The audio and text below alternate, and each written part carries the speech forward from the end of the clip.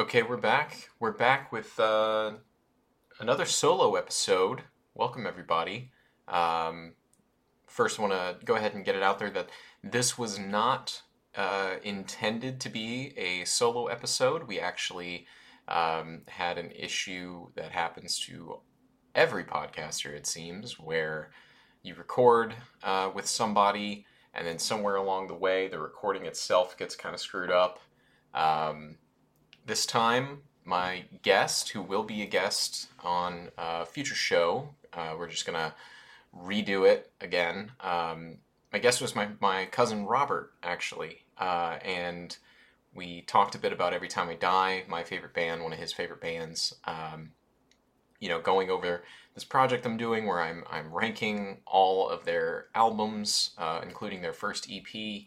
Um, he had some things to say. We had a nice little discussion about the band. Had some disagreements, gentlemanly disagreements about where I was placing certain albums, where he would have placed them, that sort of thing. The intention originally was for me to do the first five, the bottom five, and then talk to Robert about it, and then go into some of the stuff that he wanted to talk about with his tastes and his history as a fan. And then this episode was intended to be episode 9, where I go over the top 5 of my Every Time I Die rankings. And we were going to be recording, my friend Manny and we will be recording in the future, but the intention was to have another Every Time I Die fan on to talk about the top 5 that I had. Still going to be able to do that, just going to be down the line a little bit. Another bit of housekeeping, I will be going on vacation this coming week. So this podcast will be out on Monday. Wednesday, I will be leaving and won't be back until early the following week.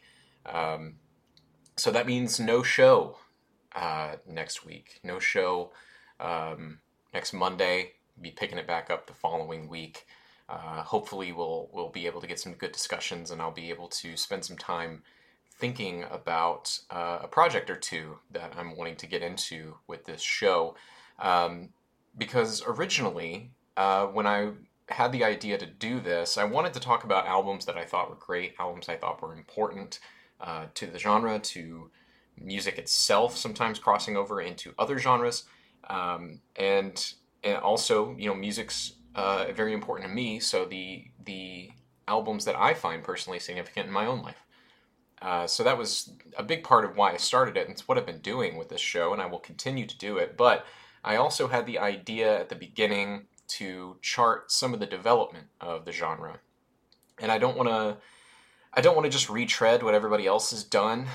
There have been plenty of attempts to go through like an anthropological or historical view of metal and create a body of historical research and anthropological research, like I said, to show where it came from and where it's going and all that sort of thing.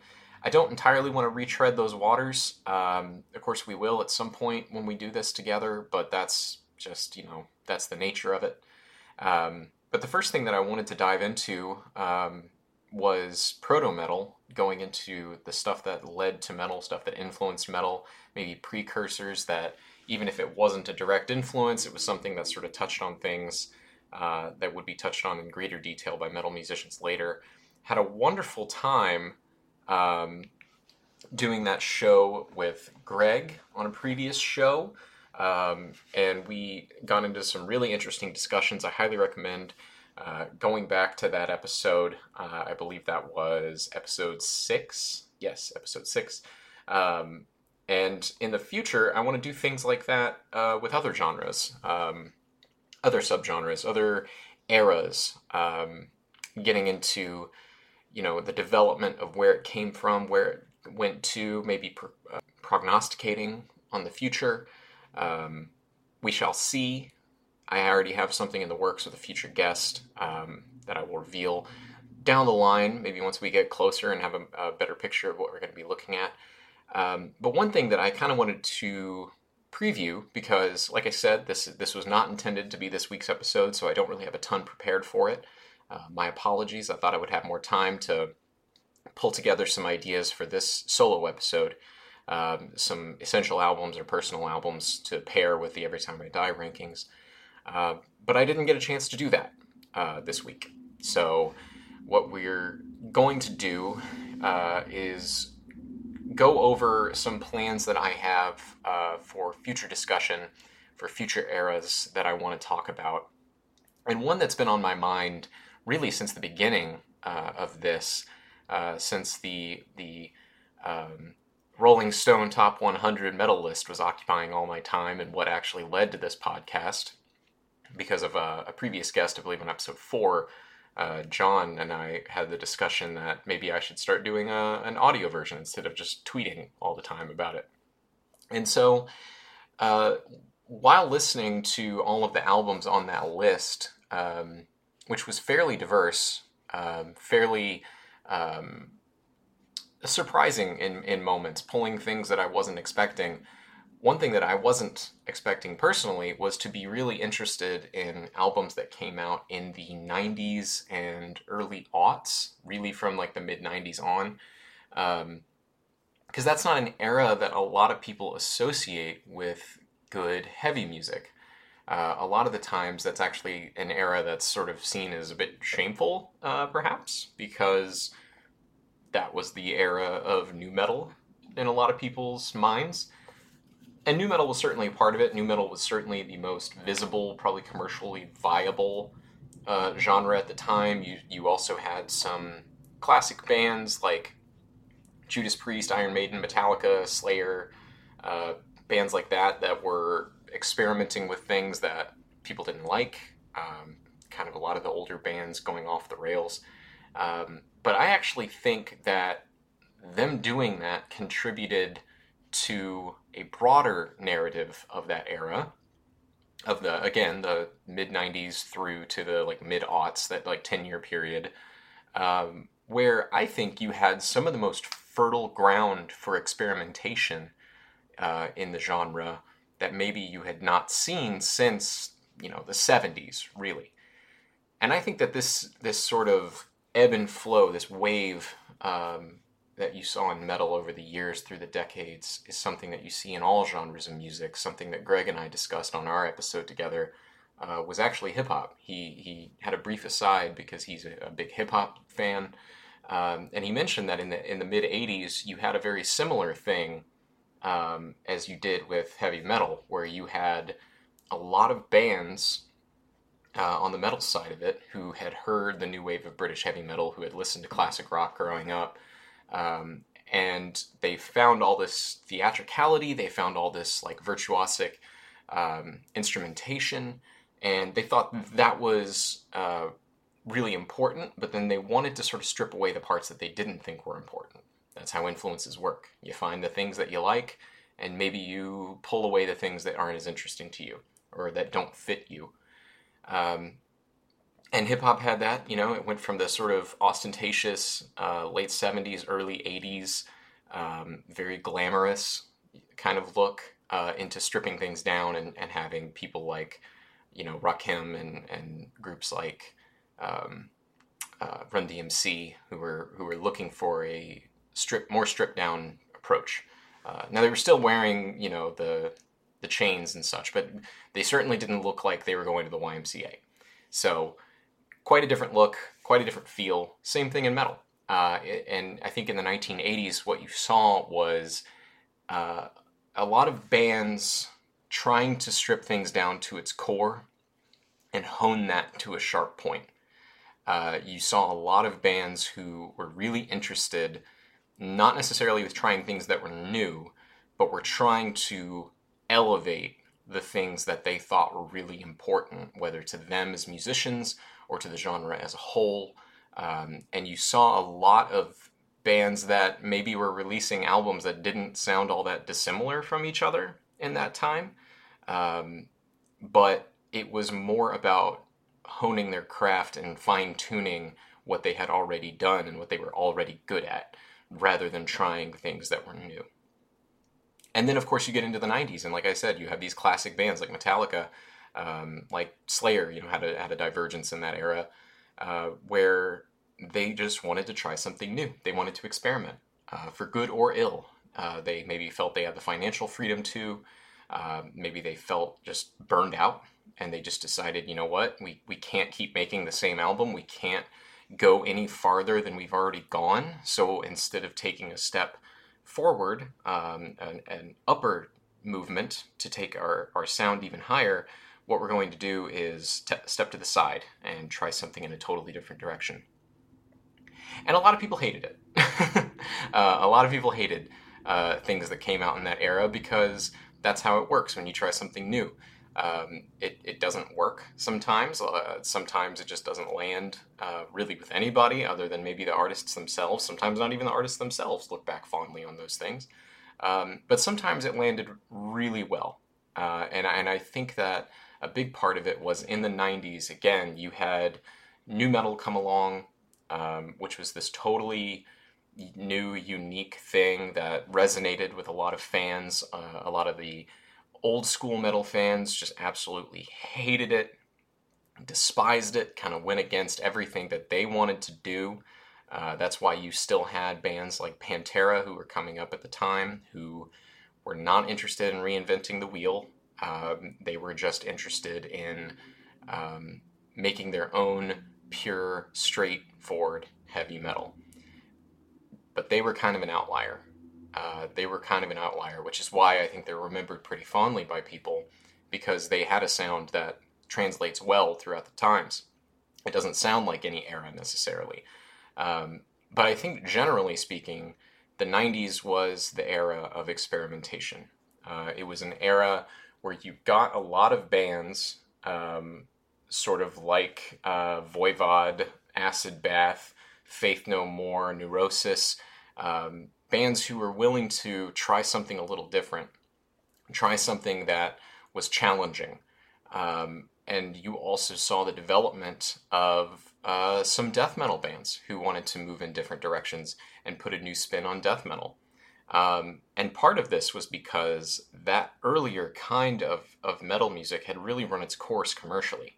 I've talked about it on this show before, but a lot of the times when there is not mainstream scrutiny, you start getting some really fascinating results because people feel a little more free to do exactly what they want to do.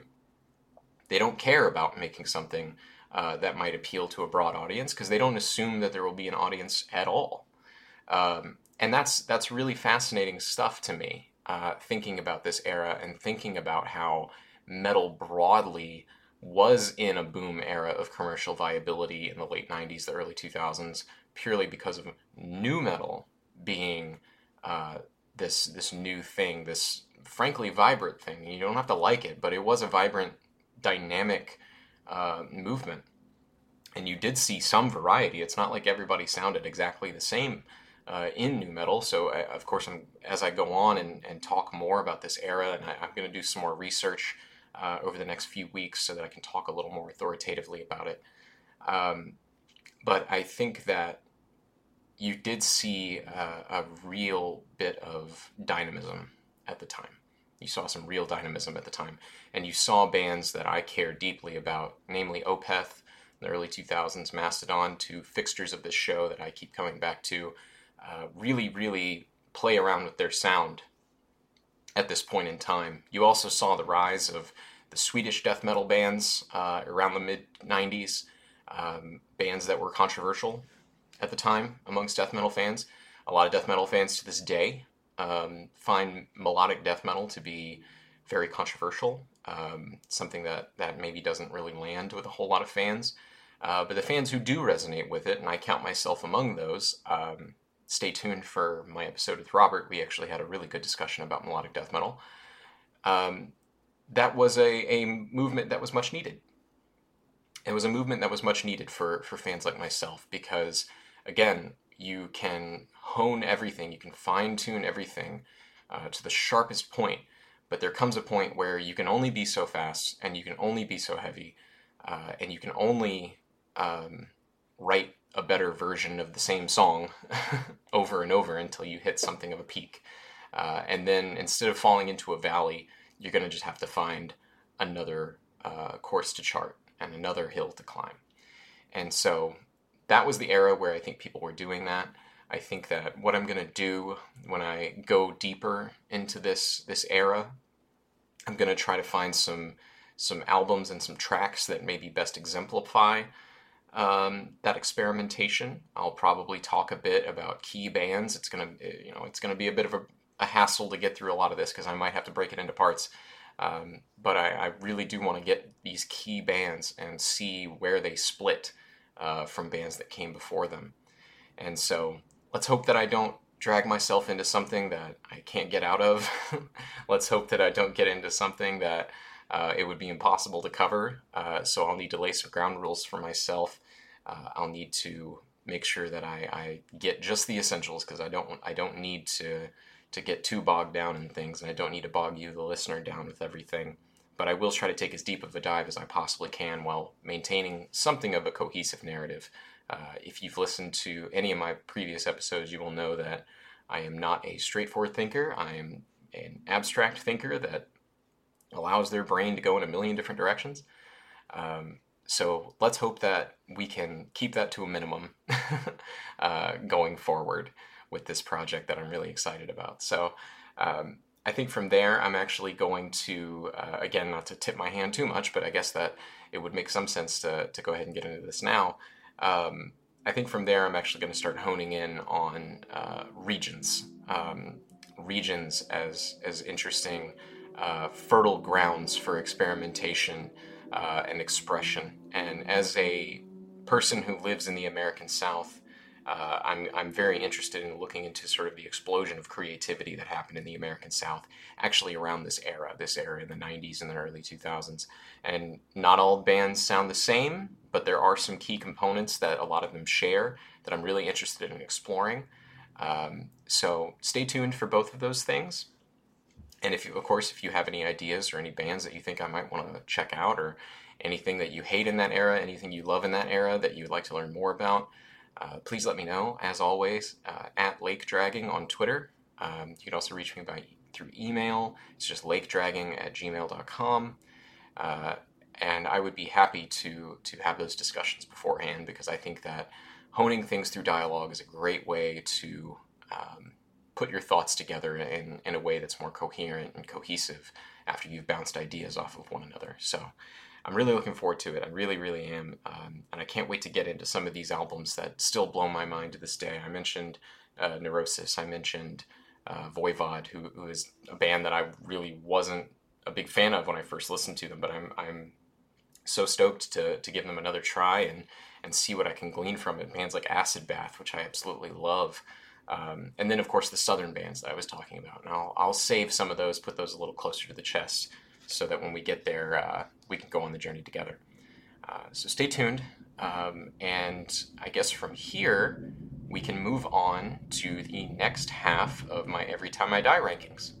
So to kick us off with this next round of rankings for Every Time I Die, I want to begin sort of rehashing why I care so much about this band, why I relate to this band, because really that's what it is. Music is, of course, subjective. There is no way that you can sort of objectively analyze a band, I don't think, at least not in a consistent way or in a fair way. I sort of understand the Roger Ebert style of criticism of, saying, what were you trying to do? Did you succeed in doing that? If you did, it's good, no matter what. And I think that what Every Time I Die does for me is match some of the things that I feel emotionally on a regular basis, some of the things that I think about the world, some of the things I think about myself, because I prioritize artists who are interested in self-expression, who are interested in maybe not speaking so much about general things, like speaking to universal things or a universal audience, but are instead interested in laying bare something about themselves for the audience to see, whether they can relate to it or not. I'm reading a really interesting book by Maggie Nelson right now about cruelty in art, right? And one thing that she pulled here was how Sometimes the artist's intentions can be cruel. Sometimes what they do unintentionally can be cruel. And one way that they can be cruel is by condescending to the audience, by assuming something of the audience, assuming that there is some sort of universal impulse or universal tendency amongst all people. So when they create an extreme form of art, it's condescending and it's unfair, and in some ways it's rather cruel to assume that whatever is in that extreme piece of art is within all of us, right?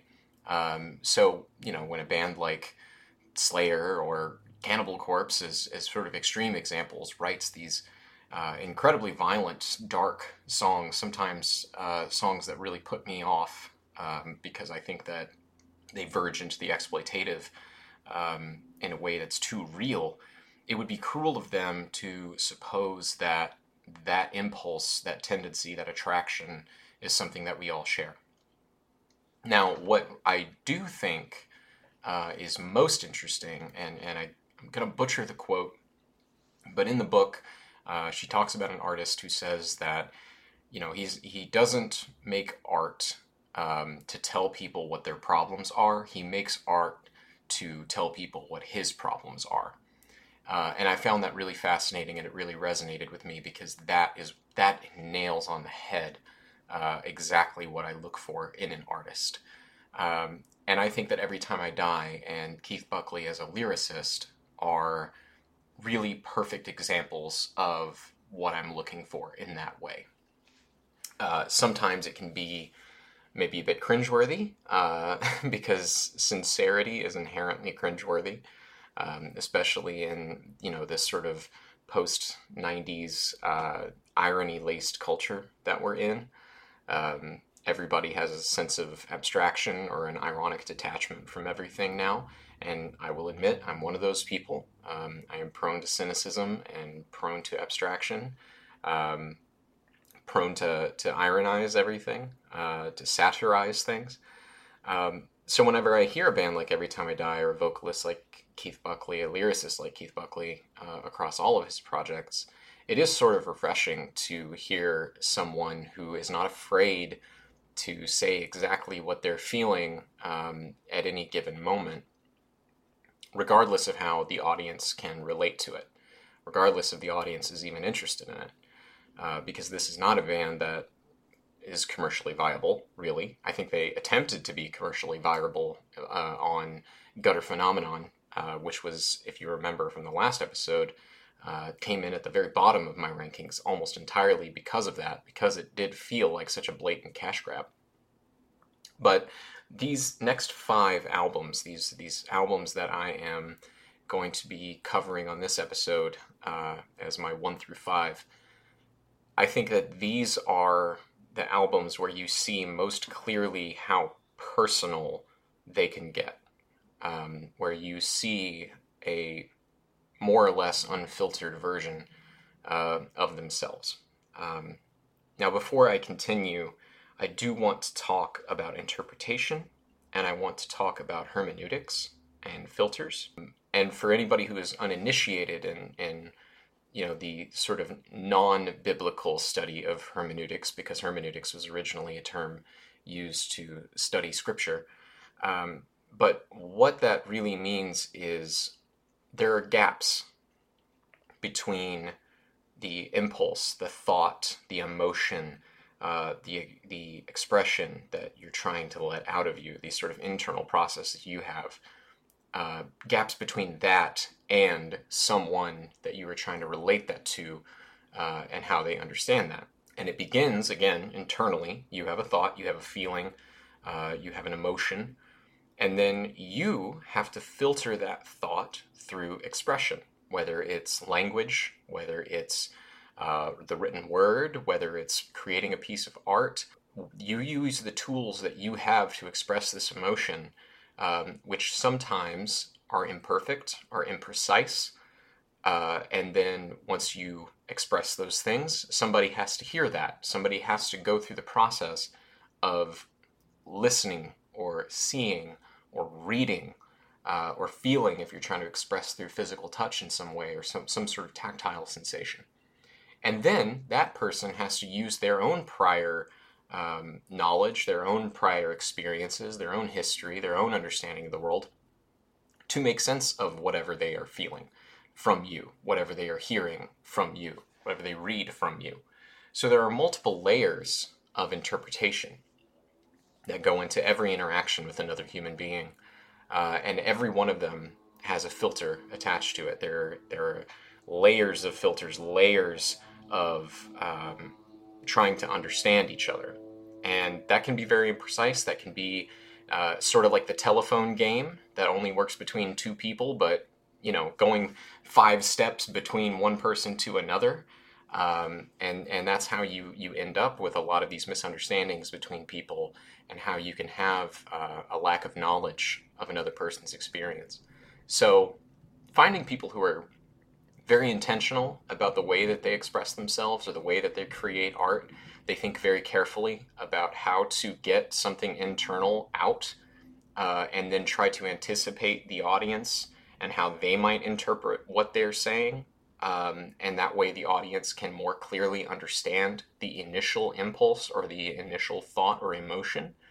That takes a lot of work. That takes a lot of training. That takes a lot of self-reflection.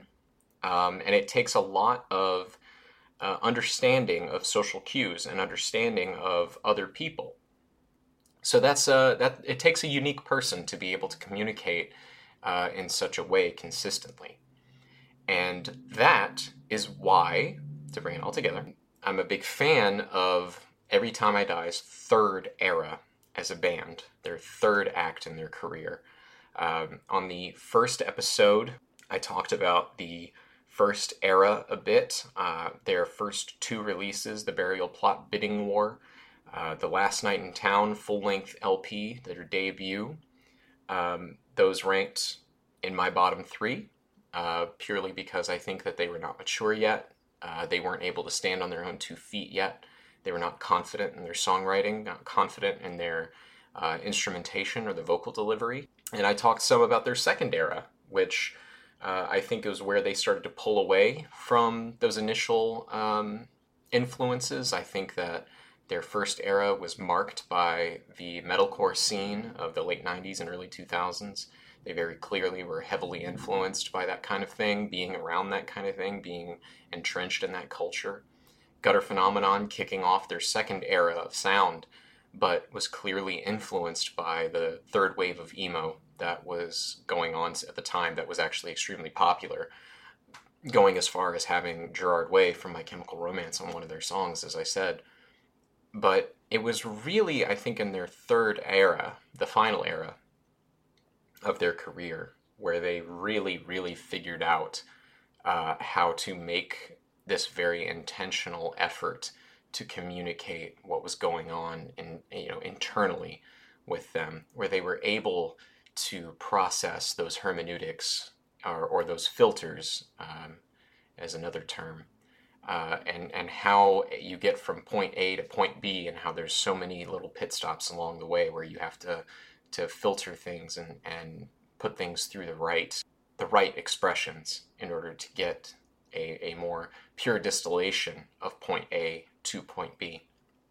And that's why, if I'm looking at my rankings right now, and I am, all 3 of their albums in that era are actually in my top 5. And To Kick Us Off is the second album of that, or 4 albums, excuse me. There are 4 albums in that era, and all 4 are in this top 5.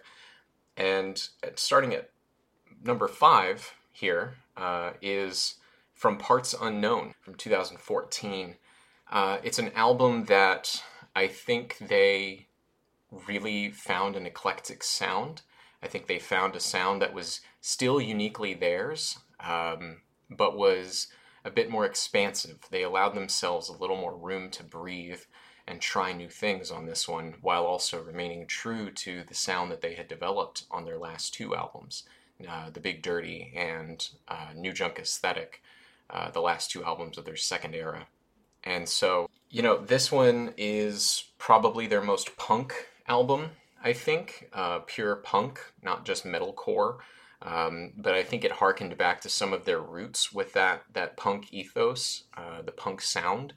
Um, you hear that in a lot of these songs, especially at the beginning of the album. Songs like Thirst, for example, which is just a rambunctious, kick you in the face kind of a punk song.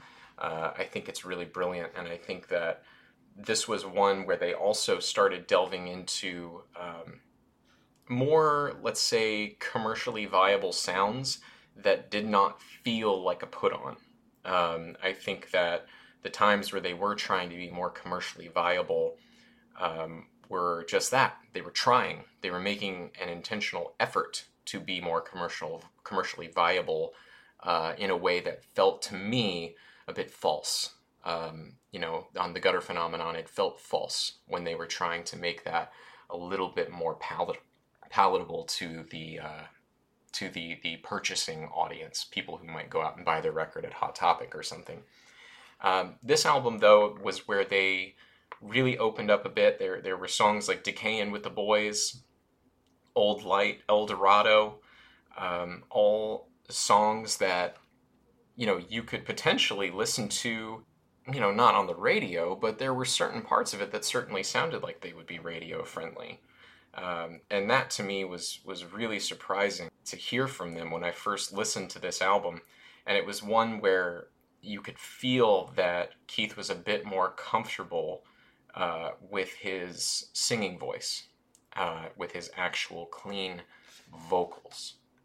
Now, mind you, they had already started turning in that direction, and of course Keith had been doing some clean vocals really, really since their third album, Hot Damn, but it was not something that, and let me correct myself here, Hot Damn being their third release, not their third album, so before anybody yells at me, I know that wasn't their third full-length album, but for the purposes of this experiment, it was what I will call their third. But anyway, it was not something that you could tell they were really leaning on too hard until this third era, where you could tell that there was a change in Keith's voice, and you could tell that there was a maturity in Keith's voice that didn't really come through the same way on previous albums. I think there was a more confidence in that third era, and it came through on this album more than I think in their previous album, X Lives, which we will get to. X Lives does have one song, I will admit, that is entirely clean vocals, the first time they'd ever done that. But again, I think that this album was the one where he really, really started to open up a bit more with the clean vocals, and felt like that could carry the song. And maybe that's just my read on it. Maybe I'm wrong. I don't know. But it certainly felt like he was a lot more confident on this one. Now moving on to our next one, number 4, we have their latest album, their final album, unless we see some sort of reunion down the line, which is hard to imagine given the animosity that marked their split as a band. We have Radical from 2021, an album that seems to have been in the works for quite some time, given the huge gap. I believe it was a 5-year gap between this and Low Teens, which, again, will also come up later. But this one was written over a long period of time, and a lot of the lyrics were written, from what I understand, during or in the immediate wake of 2020, where we saw massive uprisings against police brutality, massive uprisings against the inequality that had been bubbling up. Obviously, since the nation's inception, it's nothing new, but this sort of mass consciousness that has been unfolding over the last 10, 15 years or so, and I think a lot of that came to a head in 2020. Maybe it was the pressure cooker of the COVID outbreaks. Maybe it was the presidential election of 2016 with Donald Trump being elected president. Anyway, it all came to a head in 2020 in a really explosive way, and it gave way to a very explosive album. Radical is their most political album by far. It was the first one where they, I think, really said anything explicitly political, though I think there were some elements of previous songs and previous albums that maybe were influenced by the band's personal philosophies and personal views on politics, Keith's in particular as the lyricist. But Radical is one that speaks to me on a lot of levels. I will just go ahead and come out and say it, that I share a lot of political beliefs with Keith Buckley. We're both very clearly and firmly on the left end of the political spectrum. You know, critiques of capitalism and white supremacy and patriarchy and all these things that, you know, people will call me a special snowflake for, which I always found funny. But this album, being as politically charged as it is an extremely angry album. And it does delve into that almost cringeworthy level of sincerity that I mentioned earlier. But I don't think that's a detriment. I think that was a very sincere moment in time. It was a point in time where everybody was very emotionally charged, politically charged. A lot of people were very angry on both sides of the political aisle across the entire political spectrum. Everybody felt very charged. There was an energy to that time that I think that they captured very well on this one, with songs like Planet Shit being an obvious one. Certainly a song that was on repeat for me for a while. You know, plans or songs like Desperate Pleasures being another one. These are songs that are expressions of pure rage and in some cases embarrassment, shame, which I can understand. Certainly things that I felt at the time, whether explicitly through the lyrics I could relate or just through the music itself. I think this album delved into a real chaos from them at points, which has always been an element of their sound, but you really hear the full spectrum of sonic anger. And it makes for a really powerful listen. It does. And I think that it's also interesting that this is an album that has at least two explicitly sexually charged songs, things that they had not really covered too much. Obviously, you know, sex, drugs, and rock and roll ever present in any sort of rock band. It is a libidinal genre. I've used that word multiple times on this show, but I like it as a word, and also it sort of captures what I'm saying is this sort of primal urge that fuels a lot of heavy music.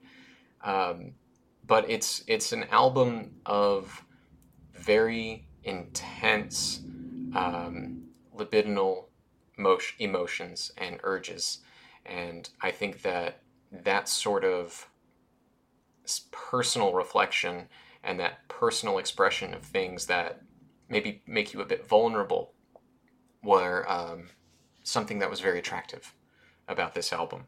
I will also note that it is interesting how confident the band sounded together and cohesive this band sounded together on this album when, if you listen to them afterward and after their split, apparently they had been considering breaking up for quite some time, and that tensions had been running high for some time, partially, in according to Keith Buckley, because of their differences in political opinions at times, and that sort of, you know, recording this album and writing the lyrics led to some tensions and led to some disagreements that perhaps fueled their split. But in spite of all of that, I thought that this was an album that musically they really came together on, and I think that it was impressively composed. And composed is not a term that is easily applicable to bands in this particular genre of this sort of metal punk crossover kind of genre. It's normally just something that sort of slams together into you rather than being something that's tight and composed. So kudos to them for that on this album. An album earlier in their career that maybe didn't feel so composed, but certainly felt very personal, very steeped in self-reflection, was my number 3 album, Hot Damn, the only album from their earlier days, their first era, that made it to my top 5. It is actually the oldest album in my top 5 by a considerable margin. I believe there is 9 years between this album and the other oldest album on this top five. Hot Damn was the end of their second era. It was very clearly still a metalcore album, but it is one where I believe some of their early fans felt that they were selling out. They were doing more clean vocals. Didn't really feel like they wanted to lean on them too much. They were sort of sprinkled in here and there. But they certainly decided to go for a more riff-oriented approach instead of writing 6 or 7 riffs all in one song and slamming them together. They wrote riffs that would sort of stand the test of time. You know, you think of songs like Floater, you think of songs like Ebola-Rama, you think of songs like I've Been Gone a Long Time. These are songs with clearly identifiable riffs that carry the entire song. Motifs that carry the entire song. They were actually writing songs, is what I'm getting at here. And very strong ones at that. You know, chaotic, immature at times, but still very strong songs nonetheless. I would like to bring up She's My Rushmore here as a personal favorite of mine. I was always impressed with the sort of melancholy vulnerability that they were able to tap into on their early albums. You can hear it very well on their first era. If you pay attention, if you look for it, you'll find it. It will stick out. Those moments of very quiet, vulnerable, emotional, clean vocal songs, or at least moments in those songs that act as great contrasts for the chaos.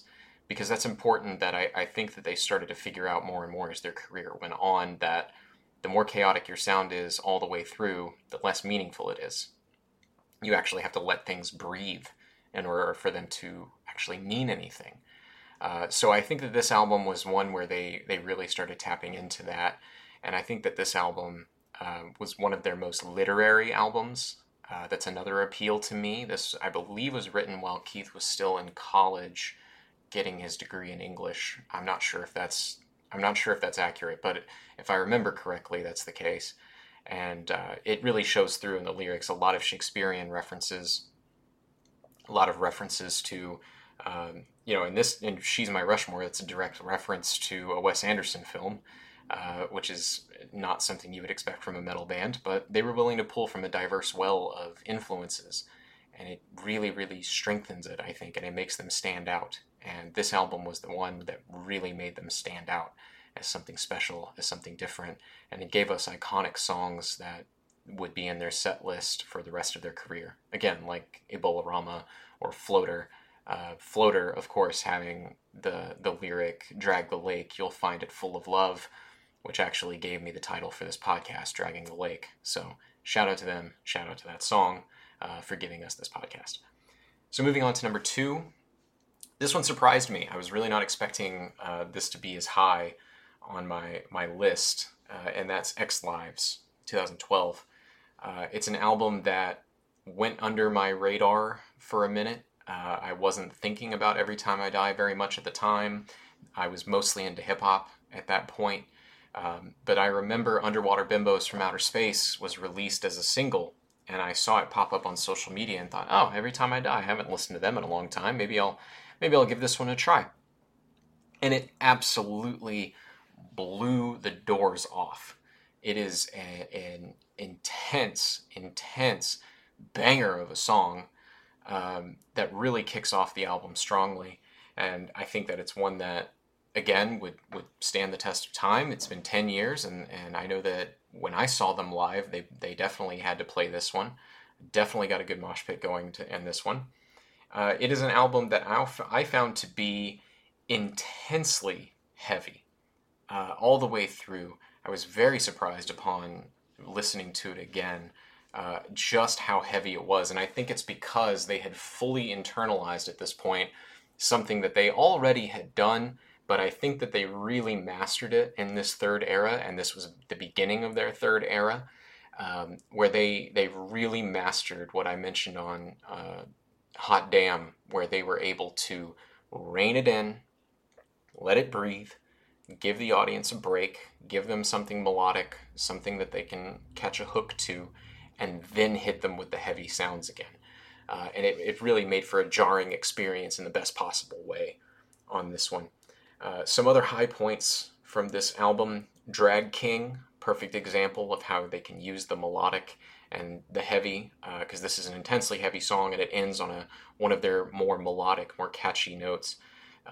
They allowed each of those parts to play off of each other in a way that, that dynamic is really powerful, and it's one that, you hear throughout all music, all genres. It's something that, you look in the Pixies did, that Nirvana did. It was something that all the great songwriters realized that you could do with especially rock music. And this was one of their better composed albums for that reason, because I think songs like that, Indian Giver, Partying is Such Sweet Sorrow, they were able to find a way to experiment with their sounds a bit in a way that contrasted and supplemented each other, rather than try to blow your ears off every single time. Although blowing your ears off every single time can be fun when it's a song like Underwater Bimbos from Outer Space, which again, absolutely raise the hair on your head. Moving on to the final one, my number one, my top ranked album. And this should come as no surprise if you know what I'm into, if you know that I'm all about the self-reflection, you know that I'm all about laying bare the depths of emotion that go into making art. It's 2016's Low Teens. Now, this is an album that took me a while to really get into. And the reason it took me a while to get into, one, was, again, like with X Lives, I wasn't really thinking about Every Time I Die all that much at the time. I'm not sure why. Maybe I was just focusing more on hip-hop again. But I didn't really think to listen to it when it first came out until I heard Map Change, which is probably to this day my favorite Every Time I Die song. I think it's one of their most touching. I think it's one of their most relatable songs. I know that I mentioned earlier that finding a universal appeal is finding no appeal at all, because you end up, not really appealing to anyone. If it's so broadly applicable, then that means it's not very personally applicable for the most part. But this one was one where they were speaking directly to people who had lost something in their community. They lived in what they felt was a bit of a decaying world. They lived in one where they felt that opportunities had been lost, and opportunities would not be afforded to them the way that they would be to prior generations. And that is something that does have a very specific appeal to people of my generation. Now, they're all, from what I understand, late Gen Xers, but I think that they speak to that sense of looking out onto the horizon and not seeing the sun the way that perhaps other people have, or other people do when they're in different circumstances or when they were born in different eras. It's a difficult thing to process. It's something I struggle with a lot. Something I struggle with alongside millions of people in my age group. You see decaying economies, you see the decaying environment, you see decaying political institutions.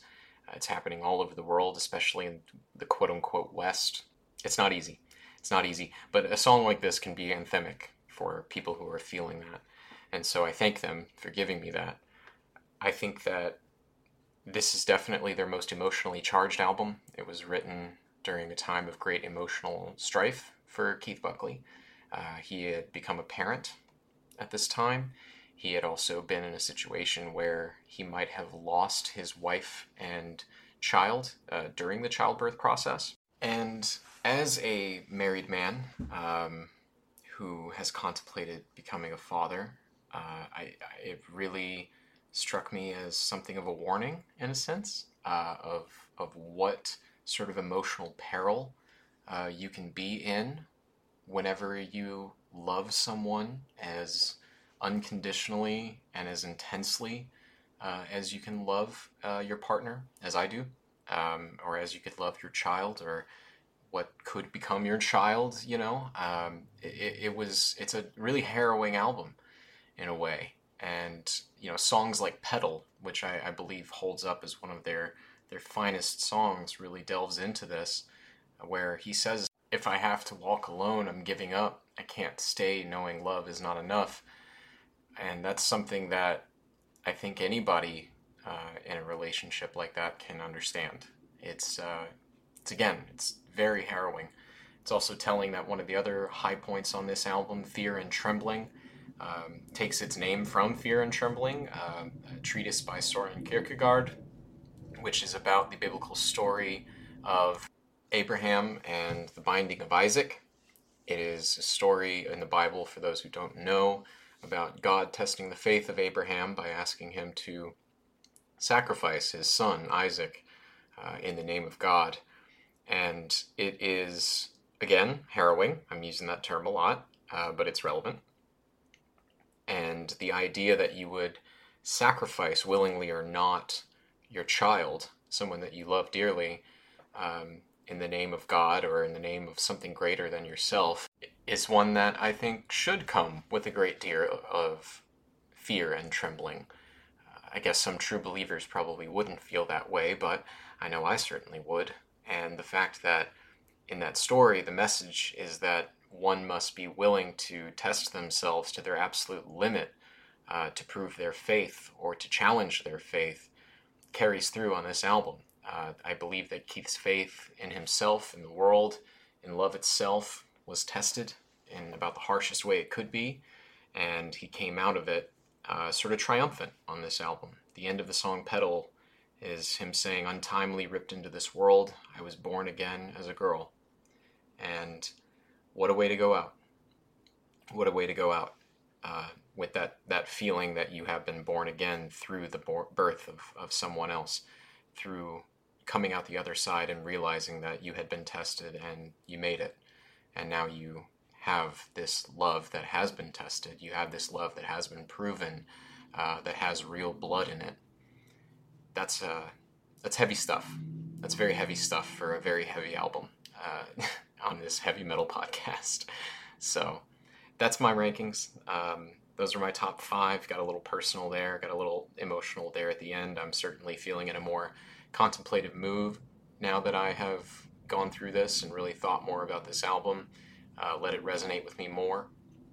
I won't go too much into the rest of the songs because I think that the most important part of that album is how deeply personal it is and how, frankly, sort of painful it can be to listen to it at times, because it does hit someone like myself really, really close to the heart. So hopefully you learned something. Hopefully you got some recommendations. Hopefully you can reflect more on these albums if you've already listened to them. Maybe check out ones that you haven't. But either way, we'll be signing off for the week. This has been Jake Dragging the Lake, and I hope to see you all on the other side of my vacation. And feel free, again, hit me up on Twitter at LakeDragging.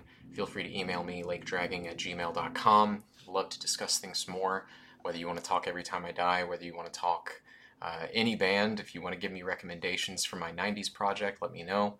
And hopefully we'll have some really good guests coming up in the next 3 episodes. That's my plan, is to have three guest episodes in a row before I start diving into this project with the 90s and the early 2000s. So be on the lookout, and thank you for listening.